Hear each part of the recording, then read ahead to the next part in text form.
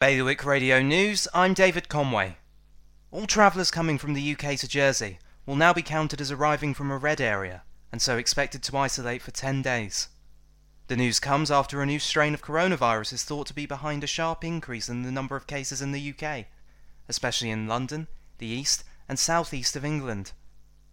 A 17-year-old boy in Jersey has been banned from driving for 2 years and ordered to carry out 120 hours of community service after he drove away while a police officer was holding his passenger door before doing 70 miles per hour on the avenue whilst uninsured and on probation.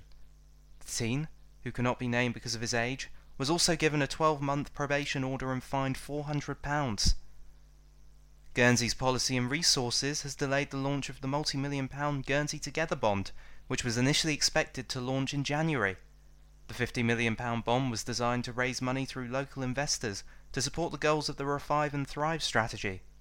While P&R is developing its policy, it has decided to delay the launch of the bond until it is clear what the funds raised would actually be used for.